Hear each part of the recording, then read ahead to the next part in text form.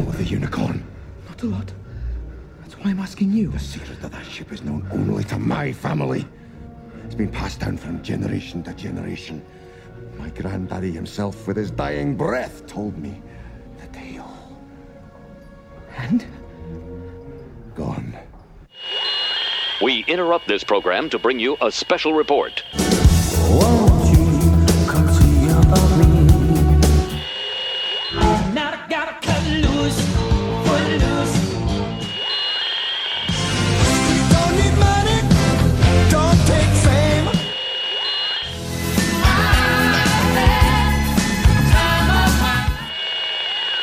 This is Cheap Seat Reviews.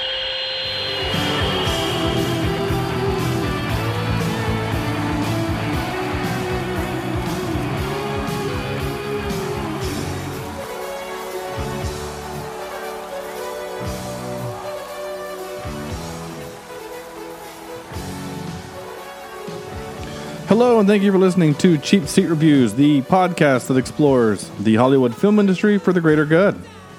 The greater good. This is episode something, because I'm not on my script. 298. 298. That's right, 298. And if this is your first episode, welcome. If you've been with us the whole time, God bless you. And if you're just returning at all, we really appreciate it. That's amazing. Tonight we're talking about The Adventures of Tintin, the animated 2000. So it's a recycling documentary. It is.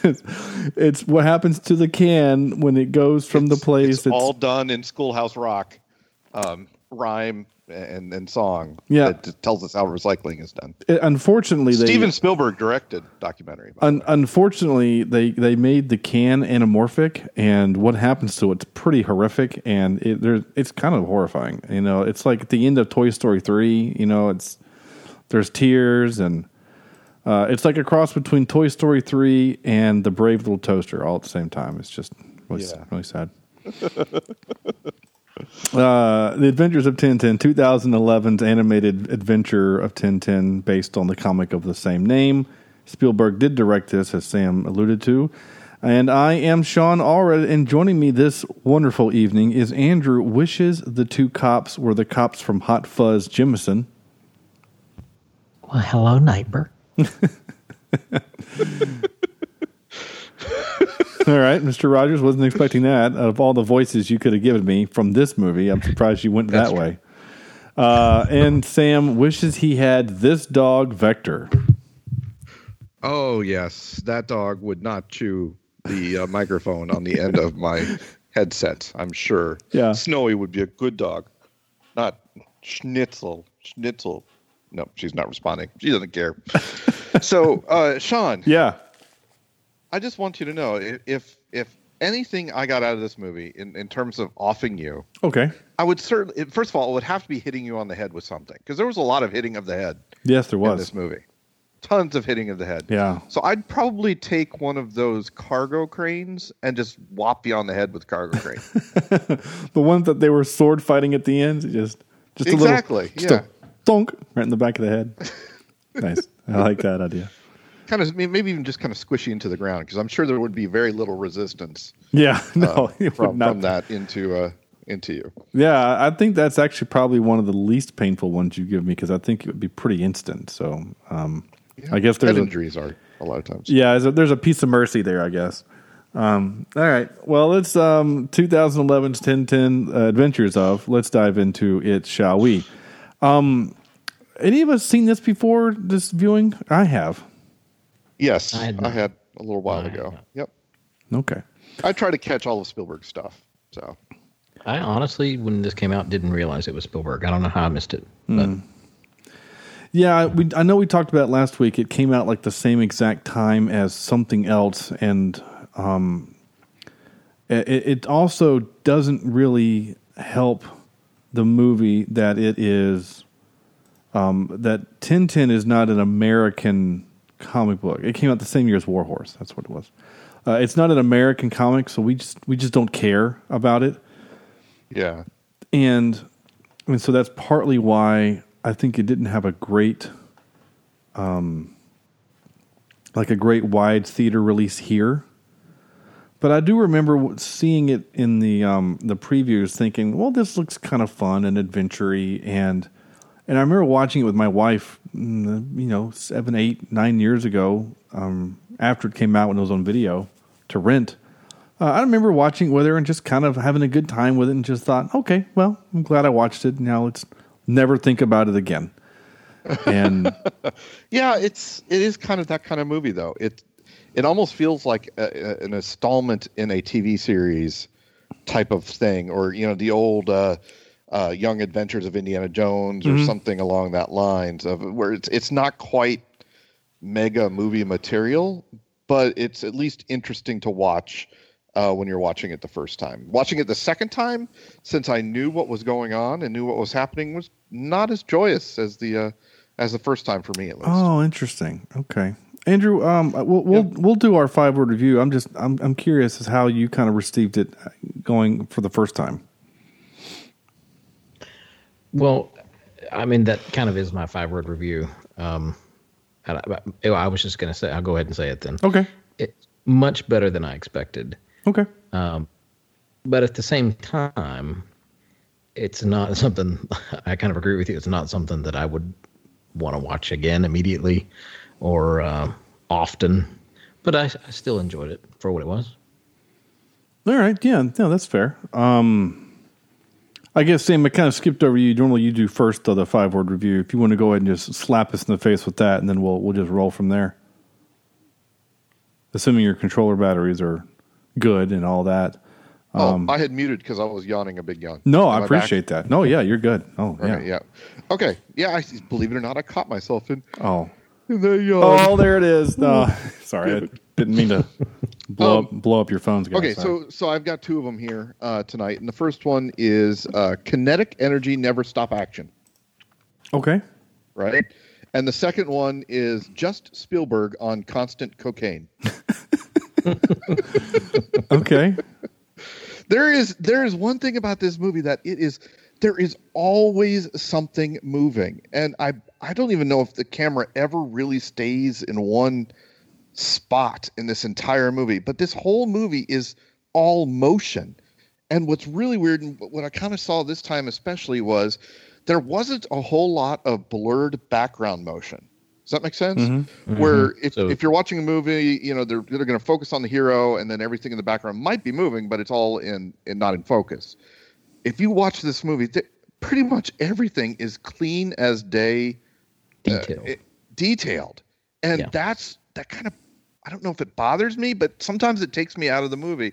I know it's a cartoon, I know it's a comic book adaptation and computer generated, but it just, that makes it feel weird to me. We talk about the uncanny valley, right? Mm-hmm.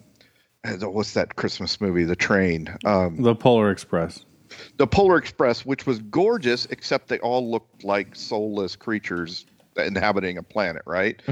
This, I think Spielberg and his animators did an incredible job, if anything, giving these characters souls. Yeah. And making them look like actual things that are weighted and in the world. So obviously the technology took a giant move forward, but that whole motion blur that I guess wasn't there kind of, again, gave me the uncanny valley a little bit in this. Interesting. Yeah, I have to agree.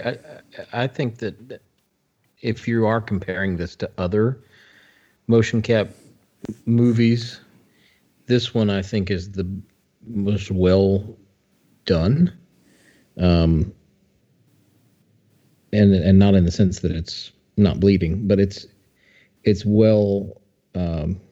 What's the word I'm trying to say here? It just catches you differently than other ones do for some reason. Yeah. Yeah. Well, the real big difference between this and Frozen, right? Because Frozen is truly just animation, whereas this is motion capture, or mocap, as you'll hear us referred later. And that's the big difference. And I think, talking about the technology and the leaps and bounds that it made, Spielberg, when he wanted to do this, he originally wanted to do it as a film. He wanted it live. And he called his buddy Peter Jackson and said, "Hey, What's Weta Studios doing? I need some help. He's like, okay, what you got? And he goes, I want to do this thing. And he goes, I love the Adventures of Tintin. You have to do it animated. There's no way you could do it justice with real people. And so he kind of sold him. I'm stealing a little bit of my trivia, but that to me, I think was the best decision, was to make this an animated. I agree. I also love that it's motion captured, not stylized animation like Frozen. I think that movie. I think, Sam, you mentioned the weight of objects and things. I think this movie does a really good job of that thing, of making you kind of forget that you're watching an animation. Because there are some times for me, I kind of forget that it's there's the scene in the city where he's going on the motorbike is just out of this world in terms of living in the world they've created. My jaw for even the second time was agape in just watching that scene and the mastery behind it. It was just gorgeous. Well, and it's funny, we're on the heels of the movie Extraction, which had one of the greatest, if not the greatest, single shot action scenes in the history of film. And then this movie gives you another probably 4.5 to 5 minutes of a single shot. Now, obviously, it's all done in a computer. Even if it's motion capture, it's still done in a computer. So it's not that... It's not as impressive as a real life single shot, but it was still really great to watch and just to see how everything interacted with each other, because you would leave somebody and then they would come back in, and then they would leave frame again, and then they'd come back, and then the dog and the physics of the feather or not the feather but the paper. So in that scene, I watched this movie with my kids. With she is now 4. So on her birthday, we watched this movie. She just turned 4, and then my 7-year-old, and the 4-year-old, she just liked it because it was pretty colors and the dog was funny. My 7-year-old got a little bit more into, there's pirates and the airplane and the cool cars, and so he was kind of getting more into the story of it a little bit. And so watching it with them kind of through their eyes, I really had a good time with this movie, more on the second viewing than the first. So I'm kind of opposite of you, Sam, in that aspect, is that like I knew what was coming, and I kind of got excited, like, ooh, my son's going to like this part. Like especially the city with the dam that we're talking about. Like I said, hang on, this is going to be cool. And of course his first question is, why didn't they just take the tank? They should have just taken the tank instead of a motorcycle. I'm like, well, they don't just leave the keys to that lying around, pal. And he goes, they should have taken the tank. And I'm like, okay, buddy. But not like, the movie's not about just wanton destruction. And then literally I get that out of my mouth, and then the guy does the trope of backwards bazooka shooting, right? And blows up the dam. And I'm like, oh, yeah. Never mind. And the whole bit with the hotel and stuff. So like that, I mean, it was all funny, and they had it. My kids had a good time. So my 5-word review, and again, Sam, you mentioned it already, the Polar Express. Yeah. So my 5-word review is what Polar Express should be. Yes. Because what did they get wrong? This literally is a masterclass in making these things feel real. Where the Polar Express just freaks me out. I don't know if it's just a leap in the technology. Sorry, Andrew, I didn't mean to cut you off. I just no. Yeah. I was going to say pretty much the same thing, and the fact that it's Spielberg. Yeah, like he has a certain standard for a lot of his pet projects. Yeah, I mean the Polar. It's 6 years after the Polar. 7 years, after the Polar Express. So I mean, leap 7 years in technology. Yeah, I mean, like you look at like. I mean, that's the difference between Jurassic Park and like The Matrix 2. You know what I'm saying? Yeah. And there's huge leaps in between those movies. And again, Jurassic Park was wonderful in what it did. Or you could go the other way. Look 7 years before Jurassic Park. You know what I'm saying? Like we're talking where they were overlaying the film with the neon colors to make Ghostbusters look Yeah, like they're shooting out electrons or whatever. Yeah, like they're just drawing on the film cells, right, for that kind of stuff. You know, I mean, like it's not at all. You know what I'm saying? So like, I see why that there's a difference. I don't know who I'm on. I was on the Polar Express page here. I don't know if it's also not just because it's Spielberg, because Zemeckis is a heavyweight too. He's not light. It's not a lightweight. But. Yeah, so I wonder also if it was, studio. Like, what was the studio? I'm looking it up. You know what? I wonder if it's in the face. I think that has a lot to do with it, right? They were able to capture the facial movements and the eye movements. Yeah, where I think Panda Express or whatever that is. I think they had to actually physically animate the eyes without the actors in them. Yeah, and I think it goes back to that, as you said earlier, the detail, and those little facial movements and expressions and twitches and creases in the skin and stuff like that. Yeah. I don't think that was as obvious in Polar Express. And I know we keep going back to that and comparing it, and I don't know that it's really fair to compare it to that, but you're right though. I mean, it's very much detailed. I keep comparing it to that mainly because it's the closest thing we've had to it. You know what I'm saying? Like, yeah. I just meant in the sense that it's been so long. The technology has advanced so much since then. Yeah, and I'm looking at other movies that are similar of that kind of thing. The problem is that there haven't been a lot of truly just animated motion cap movies, because most of the other motion cap have real people in them. You know, like the Beowulf movie that came out a few years. I mean, that's 2007. And so that's a little bit after the Polar Express. And that movie was okay. My problem with that movie specifically is that was the dawn of the 3D. And every opportunity they can, they're shoving crap in your face. And it got annoying after the first 8 minutes. The Final Fantasy, this with the Spirits Within, I saw that in the theater.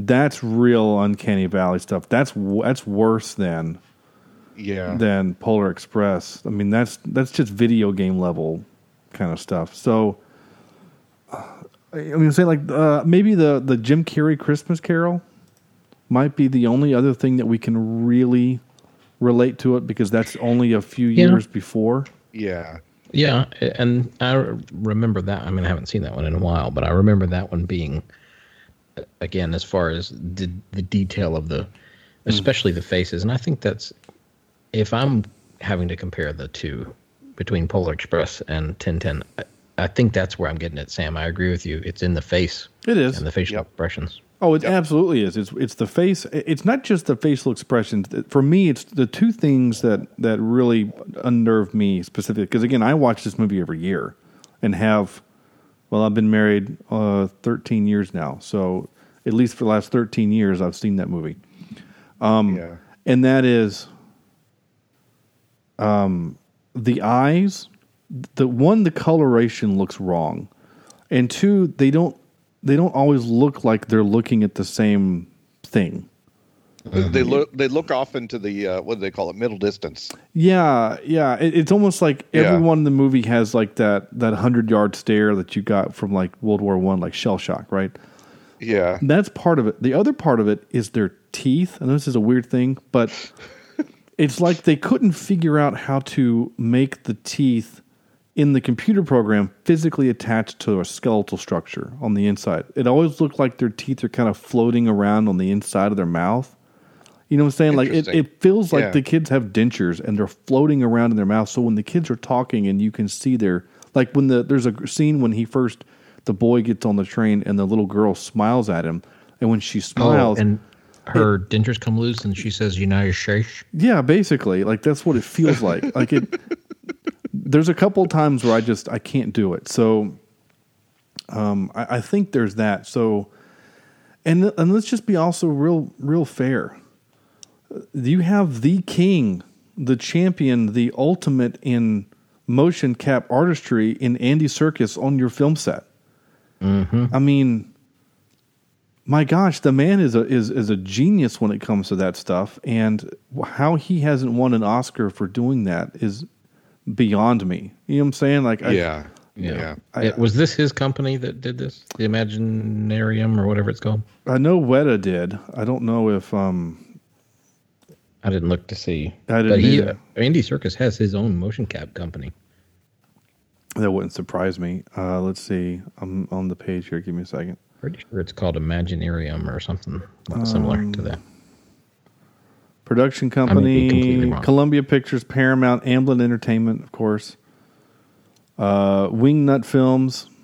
I keep saying Weta. I meant Wingnut is who did it. Nickelodeon movies. And when I saw that the first time, my son goes, Nickelodeon. The only reason why it's a Nickelodeon film is because Nickelodeon owns the right to the cartoon. Because they produced a 2-season cartoon back in the 90s. Oh, really? Interesting. Yeah. So that's the only reason why they're a part of it at all. But yeah, I mean, I look back at the production companies involved with Polar Express, none of them have the might of Columbia Pictures or Paramount or Amblin. They just don't. Most of the companies I'd not even heard of. I've heard of. Well, and it was such a new technology back then too. You know, they might not have wanted to throw. The big production companies wouldn't have wanted to throw money at something that might fail miserably. Yeah. Yeah, and I think looking back, that one being the first main film to be used with motion cap, I think that one, you could say that's a success, and it was a step to get us to where we are now. Yeah. Exactly. Yeah, it's like Tintin and other big films that have maybe not full motion cap, but certainly motion cap people, or the Lord of the Rings films, for God's sake. Yeah. Well, I mean, gosh, Lord of the Rings broke so many boundaries that when not Chris Columbus, what's his name? He directed Avatar. When basically he watched Avatar, or when he watched Lord of the Rings, he said, "Oh, the technology is ready for me to produce Avatar." Because he had the idea for a while. The technology wasn't ready for it yet. And so once he saw what Andy Serkis could do and Wingnut Films and all that, I still think the studio is Weta, but I can't remember now. Pretty sure it's Weta. I think it is. But yeah, to Andrew's point, the Polar Express was kind of groundbreaking in what it did. And so when you're the first to do a thing and you don't nail it 100%, it doesn't always age well like it hasn't, but it's still I think, a good movie. And I think 90% of it is really, really well done. You just don't look at their eyes or mouths, and it's great. So just look at the kids' noses or hair or whatever, and it's fine. Or you just focus on the voices, which is what I try to do. But I hope we get more movies like this. I mean, like, I know that Spider-Man Into the Spider-Verse was stylized. I mean, that's a cartoon basically. That's there's nothing that's motion capture out of that. That was meant to look like a comic book. But I could also see a Spider-Man in the Spider-Verse come in as a motion cap. Yeah. Spider-Man, right? I totally could. Yeah. I mean, that would be interesting. It would be. It would be trippy because he'd be like 3D and everybody else would be 2D, and like they would have to comment on that, right? Like, like, you look weird, dude. Yeah. And like, they cut down on the frame rate or something, and he would have to be smooth compared to a lot of what the other people are. Yeah, exactly. Like the other one had that. You're right. It wasn't the normal 30 frames per second. It's a little bit different, so it has kind of a jerky kind of feel to it. But you're right. Like, he would be perfectly smooth and like fully animated, and it would look weird, and it would be hilarious. Yep. I think it'd be hilarious, even if it was only for a bit, right? Like somehow they jumped in, they went there for just a minute. Like when Nickelodeon reintroduced the Teenage Mutant Ninja Turtles TV show a few years back, and we were watching it with our kids, and we got into it. It's actually pretty entertaining. It's all CGI, and it goes along all the tropes of the show that Raph is the whatever, and Mikey is the dunce, and Leo's the leader, like all of the tropes and that stuff. And it's a fun show. And there's an episode where they're dealing with kind of interdimensional travel because the Krang, the brain things, are from a different dimension, and they accidentally pop in on the dimension where it's the early 80s Ninja Turtles cartoon, and they're like looking at it going, whoa, this is what we look like in another dimension. And like you see you see the four turtles, like all they're doing is that's so far out, cowabunga, like all that jive talk that they did, or not jive talk, but all that like California talk that they did back in that cartoon. And they're like, wow, this is really bad. I'm glad we're not them, or something like that. Like they're kind of making fun of it, and then they leave. It's pretty funny. Nice. So, anyway. As far as I think another thing that really made this film very good, and I'm not saying that Polar Express didn't have great voice actors, because of course Tom Hanks is phenomenal in everything he does. Yeah, but it's Which was everything he did. Yeah, I mean, Everything. he plays like three parts, so I mean, yeah. Yeah. But the whole cast of this film, Yes. I mean, they're phenomenal. They're just really great. And they fit perfectly for each character. Yeah. Like each do. one fits. I mean, I can't envision any other voice than what I heard from each one of those characters. And I've seen every one of these guys in either a television show or a movie, and everything they touch, I love. I mean, everything. It is, Daniel Craig as James Bond. I've loved all of his movies. Jamie Bell, I think, was great in everything he's done. He also did a television show where he was a soldier in like the... Yeah, it's called Turn. He's Turn. Yeah. Revolutionary War. I need to watch that. That's a great show. Yeah. And then of course Simon Pegg and Nick Frost. They're hilarious. And this whole cast, I think, is perfect. Yeah. For this set. Yeah, it 100% agree. It's a really good cast. It's really good voice acting. It's really good facial acting. Again, it's motion capture. So I mean, a lot of the faces and the movements you're seeing are people doing things, and I think that's just really good and really clever. And Sam, to your point earlier about this being very Spielbergian and that it felt like part of a series, this just it felt like what. It does kind of feel like a prequel to Indiana Jones, doesn't it? I mean, or something like that. And I mentioned last week, I said, this is the most John Williams you're going to hear. I mean, throughout the whole movie, you're like, oh, that sounds like Indiana Jones. Oh, that sounds like Harry Potter a little bit. Oh, that, like, all of those references, to me, I would just sit there and listen, and I was just enjoying it, because it really just felt like John Williams was just having a blast. He was just like, you know what? I'm going to make this as John Williamsy as I can. And it sure was that. And it works. It does work. It really does. The other thing that I really liked in the movie is that the movie doesn't take itself too seriously. No. Because it is a comic book. So the bumbling cops, they were funny, and but they weren't overly bumbling, or it was silly, but it wasn't. I don't know. They didn't run the joke out of course. Yeah. Does that make sense? Yeah. I mean, they're the trope of the droids falling apart or making fun of each other. It fit. Yeah. It fit right. It fit the mood. It fit the tone of this film. And I did it. I think I'm appreciating this movie the more I talk about it with you guys, because it really is a fairly well put together piece of film. I keep going back to this. It's because I think of who all worked on it. I mean, Spielberg directed it, but and he got, and I have I don't know if it's in my trivia or not. It's not.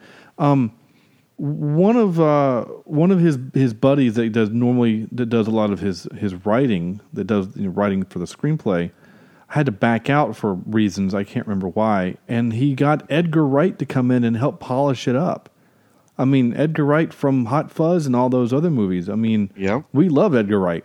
And so I think that stuff helps with this movie. I mean, because the dialogue, I never felt the dialogue was bad. I love when he's retelling the story of what happens to the ship, and we get the interaction of the story and what he's doing in real life. And it's funny and exciting at the same time, because like he goes to take a drink and all the soldiers there pull their weapons up to protect themselves, and then the Tintin lowers the bottle and then they all lower their weapons. Like all of that interaction was really funny and clever. Yes.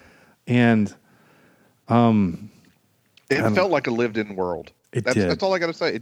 It felt like a weighted lived-in world, and I got to give that to Spielberg and the cinematographers and the people behind the scenes that are helping populate that world. It's I was watching some of the shots, just looking at the background, because you can see everything in the background and very clear. There are things going on in this film that have stories to themselves, and I'm sure there's a reason why this one officer, saluted another officer coming out of a door and then closing the door and looking kind of sad and walking away. It's just like, what is, if you look at everything, there's all sorts of details in this that are just missed in a lot of movies that are less well produced. Yeah. The one thing that I didn't, so what makes this movie different than almost the last 290 plus episodes is I didn't take any notes on this movie. I watched this.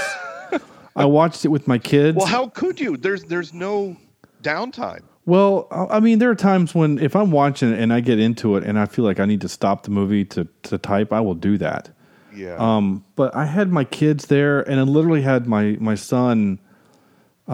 His favorite movie viewing position is sitting. I will lay down on the couch, and he sits on my hip, basically on my hips, like I'm a chair, and that's kind of his viewing position. And it doesn't bother me at all. I actually kind of find it comforting. It's like a blanket that wiggles. But I was like, what? I'm not going to take notes. So I've kind of come back and taken some notes. So like one of the few notes that I wrote was, haha, the alcohol burp works. I mean, It's not like it's funny in the fact that it worked, right? The joke is that it works, but they take the step further. In fact, that not only does it work, but he has so much alcohol in his body that it's like nitrous oxide for the engine. I mean, the engine almost catches fire because it gets so much, fuel injected into it. I thought that was pretty funny. So anyway, and then the only other really note that I wrote down is that's not how glass breaks for the voice. But I didn't want to get into an argument with Sam about, well, actually, that is how it worked, blah, blah. So I was just like, whatever. I don't care. Oh, come on. I mean, we never get into arguments. We agree on everything. Like just doing a cursory Google search, a human voice can shatter glass. And I know that. The human threshold for pain comes at about 120 decibels. Highly trained opera singers. She wasn't mic'd, was she? No, they wouldn't have had that back then. Highly trained opera singers can sustain notes above 100 decibels, but no matter how loud the sound, if the pitch doesn't match the resonant frequency of the glass will reflect most of the energy and won't break. My point is the movie is trying to make it sound like just because she can sing it, like you were saying, like she was all over the map with the notes, and no one else seemed to be affected by the loudness of it. And that bulletproof glass was waving like it was a flag in the wind. You know what I'm saying? Like, well, not to get too technical with you, Sean. No, please do. Again, it goes back to the frequency at which said object vibrates. No, I'm totally with you. Again, I'm nitpicking a really dumb thing because audio is my world, but. If she would have been on a note, right? She hits the note and then everything does it. But like she was up and down, she was changing frequencies, and that stuff was still vibrating. Is my point? Is like the movie's just making you think that because she's an opera singer, and the trope is opera singer ladies break glass when they sing. I mean, not only did she break glass, she shattered the world. You know what I'm saying? Like, Yeah. Like every piece of glass that existed in a mile radius exploded. So, like, anyway, it was still a funny scene, and it's really it's such a dumb thing to nitpick. But I was like, that's not quite how it works. But then again, who knows? You know, I did learn because of this podcast the guns shoot in space, so you know, it's fine. Yeah, they do. They do, and for some reason, I have a hard time still getting my brain around the idea of that, but they do. Anyway, I got a few clips. You guys ready for some clips? Let's do some clips. All right, Clip it up. I got a few here. Clip it real good. I'm going to be honest, though. Most of them are Andy Serkis because he was the best part of the movie, in my opinion. But this guy made me crack up. 10 years I've been flogging bric-a-brac and I missed name your price by one bleating minute. I kind of felt bad for that guy.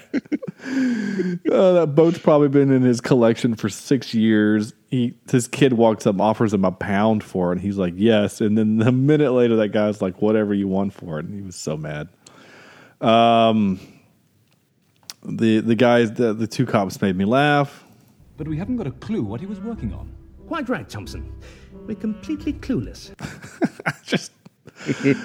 It's so dumb, but it's funny. I love all of that. I really do. And it was such a perfect casting to get those two guys. You know, just Oh yeah, two buddies that are probably in the studio together, like riffing off each other. I just think that's funny.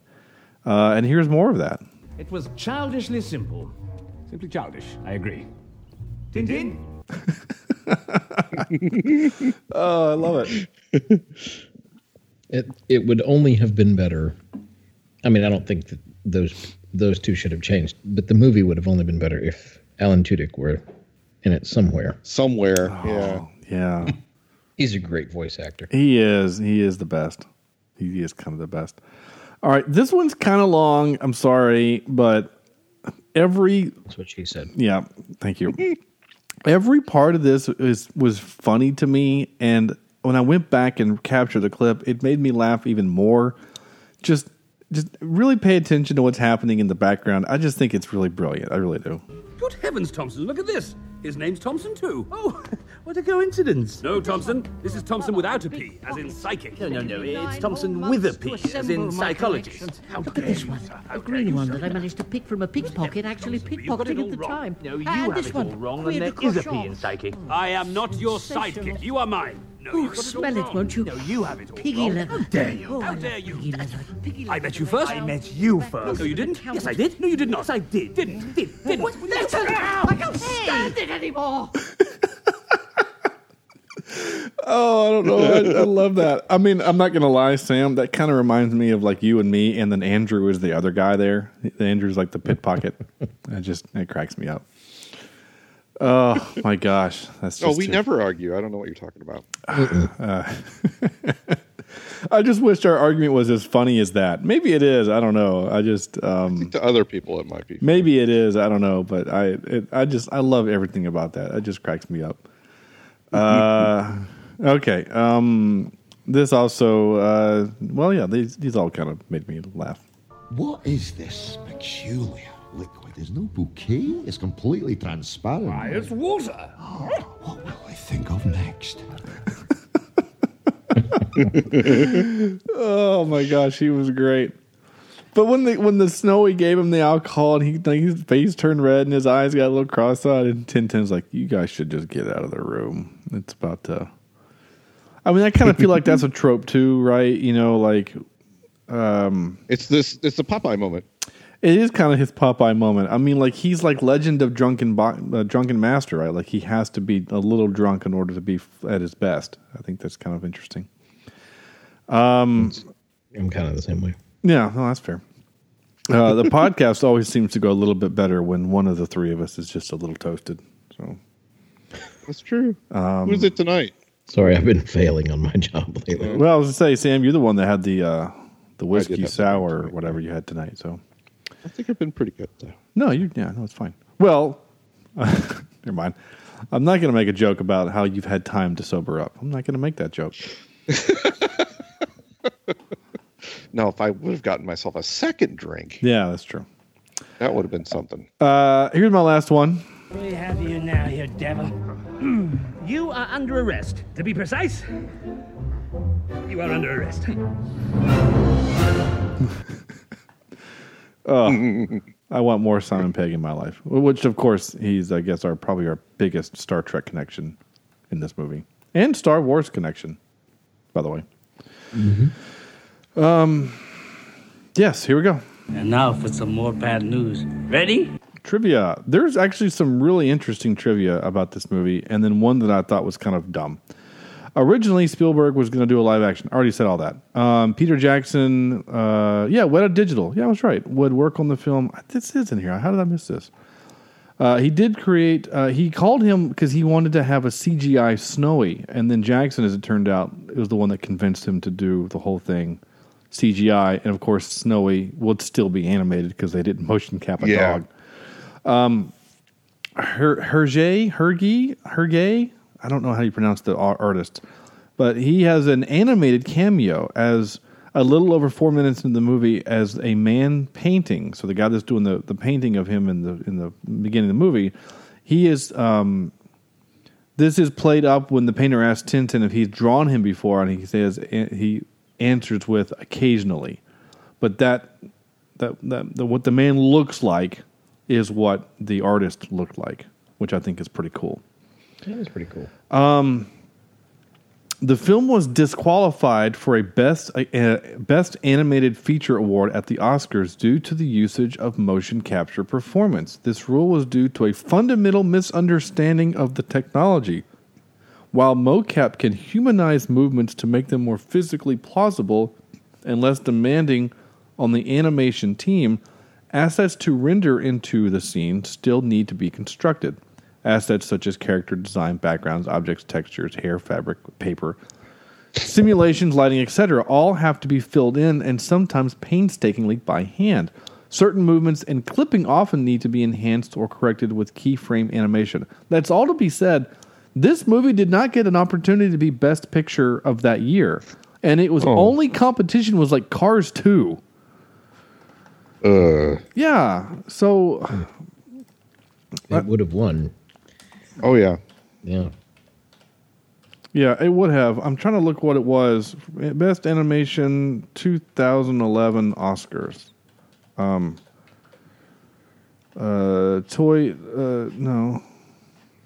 I gotta look I gotta go the hard way here. This is annoying. Winners, nominees. Okay, 2011. So, Puss in Boots, Kung Fu Panda 2, Chico and Rita, and A Cat in Paris.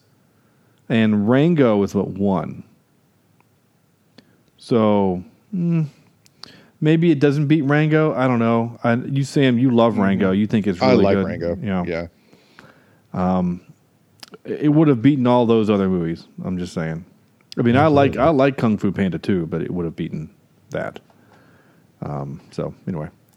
There you go. Also, in this one, Sam, was only for you. Now that you wanted and find this interesting, Andrew, but I found this one specifically for you. In the German dub, because I know you like the German, during the motorcycle chase, when Haddock reaches out for the 3 pieces of paper over the canal, he calls the pieces mine shots. This is a nod to the English dub where Haddock is voiced by Andy Serkis. Serkis played Gollum in Lord of the Rings, and the German version, Gollum's My Precious, is translated into Mine Shots.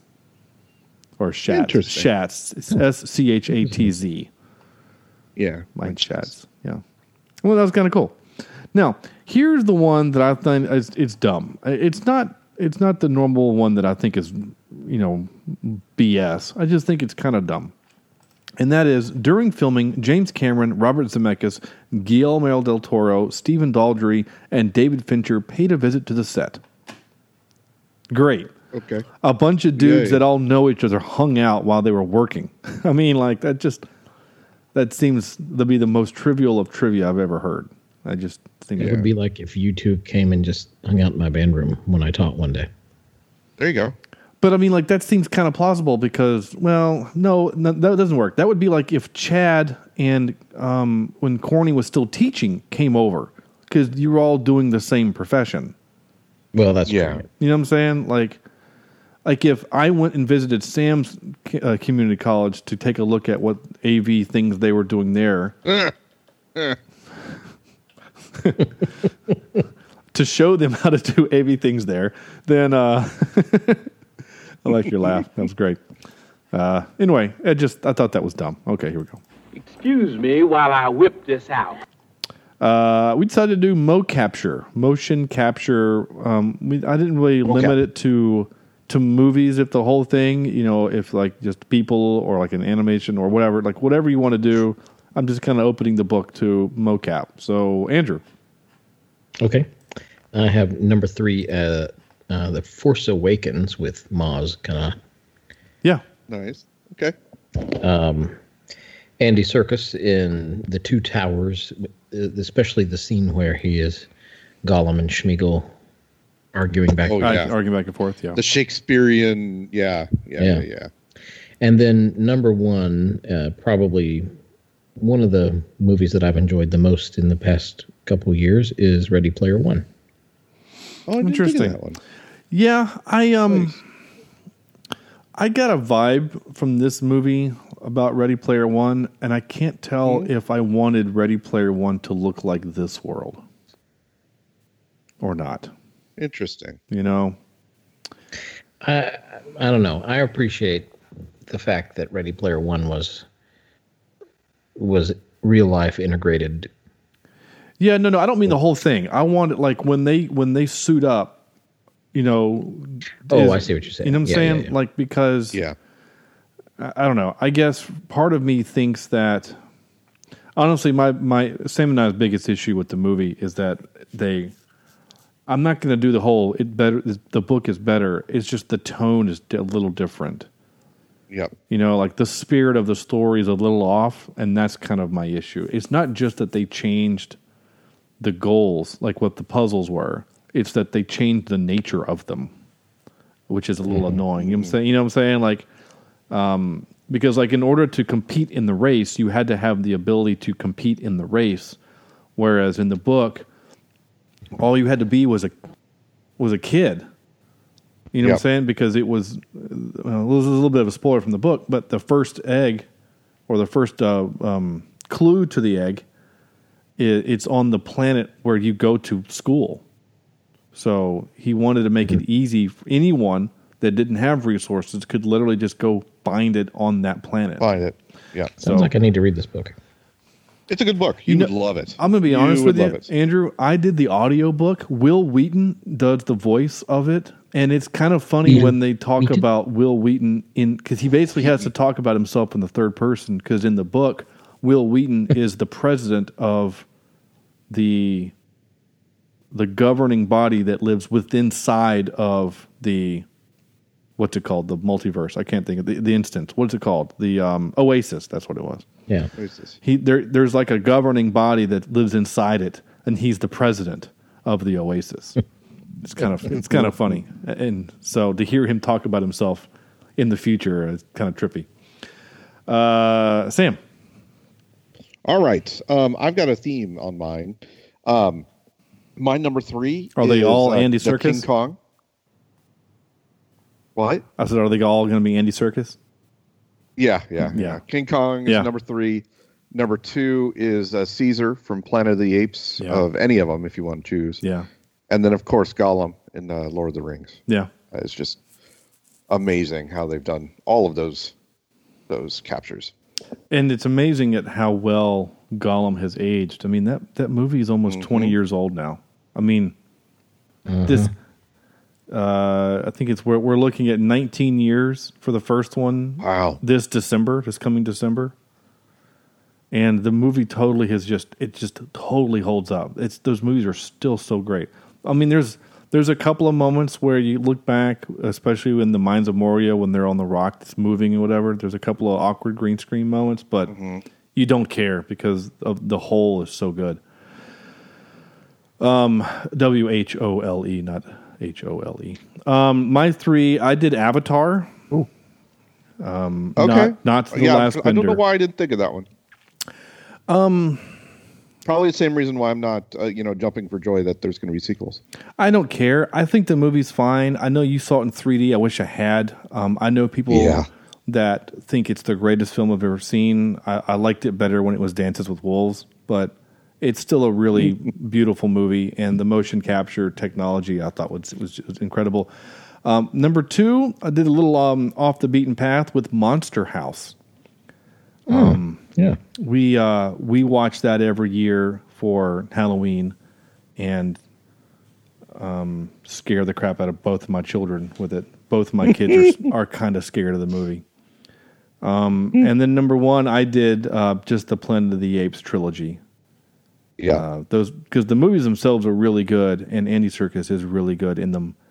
And I'm gonna. It just hit me in the face. My honorable mention is gonna be whoever does Rocket from Guardians of the Galaxy, because that's a dude in a green suit. Tiny dude. Yeah. Right? No. Actually, I think a lot of the times when it's just sitting around and talking, I think it's James Gunn's brother, the guy that played Kraglin. I think that's him. I think there are still shots of like Dave Bautista like patting him on the head or something. I think I could be wrong. Nice. Yeah. All right, that was fun. Yeah, mocap. Yeah. It's cool technology. Wait, what's supposed to happen? I mean, I guess we could have just said Thanos, right? I mean, that's definitely a huge one. I went back and actually, I was in a mood this last weekend while putting together furniture, and I basically watched, in the course of about 36 hours, I watched all 4 Avengers movies. Wow. And I still love, I like all of them. Ultron is, of course, the weakest of the 4 Avengers movies. I still love all of them, though. Even though, for some reason, Avengers, the first one, it kind of unravels a little bit for me, because I'm sitting here watching it going, wait a minute, S.H.I.E.L.D. is an intelligence agency. Why do they have jets and access to nukes? Like, that's like saying that the CIA has access to jets and nukes. That doesn't make sense. Shouldn't the president be ordering a nuclear strike, not some council with bad lighting? Like, these are the things that are starting to kind of creep into my head, right?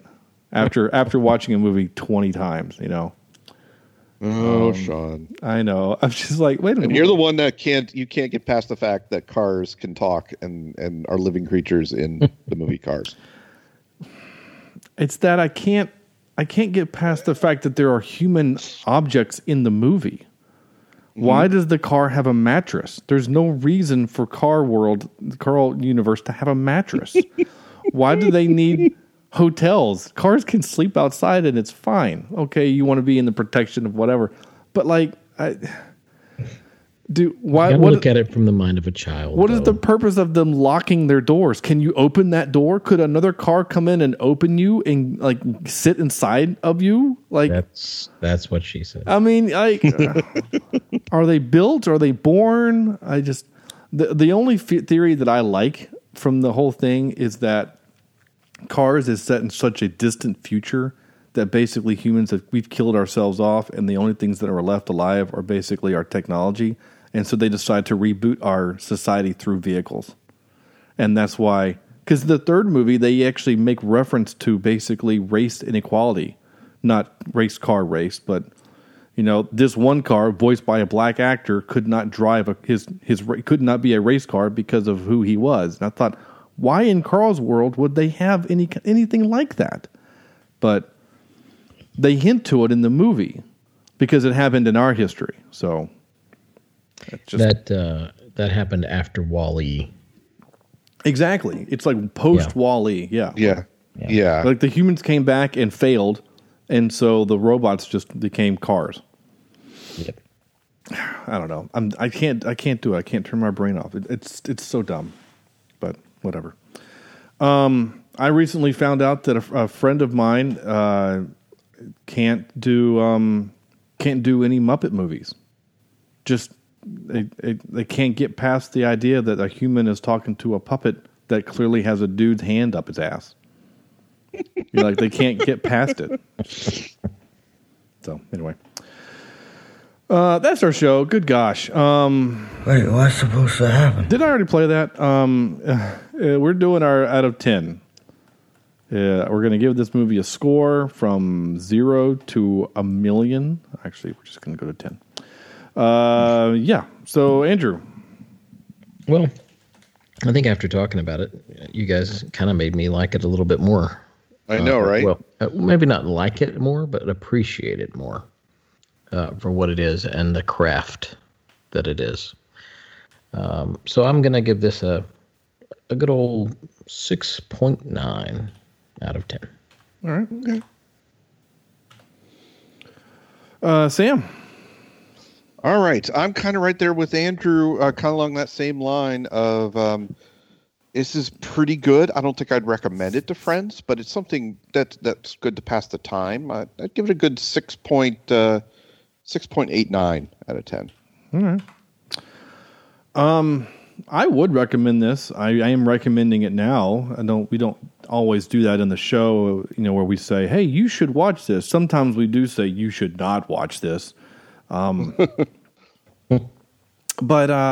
if you have kids, young kids, this is a fun thing to watch if they like action adventure and funny dogs. And if you want to kind of get past the alcoholism concept, part, then it's a fun romp. It's an action adventure. If you like Indiana Jones, you're going to like this movie.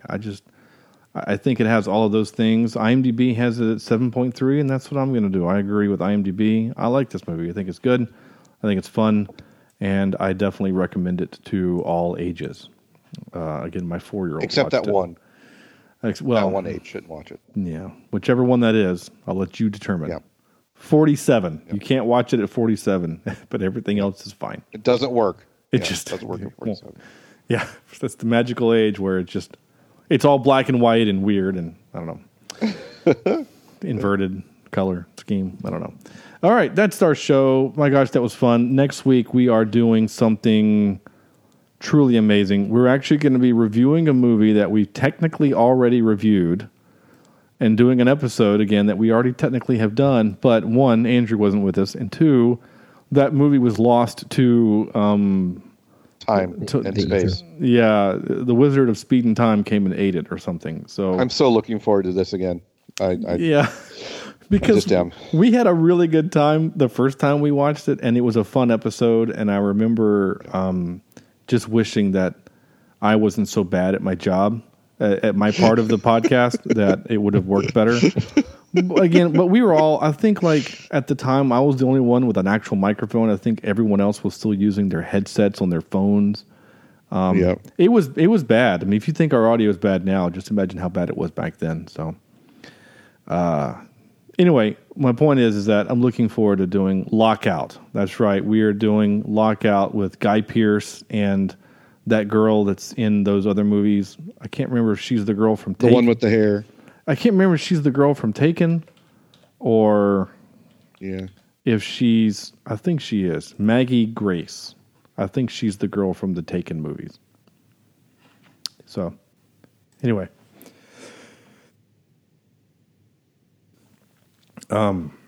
Excuse me.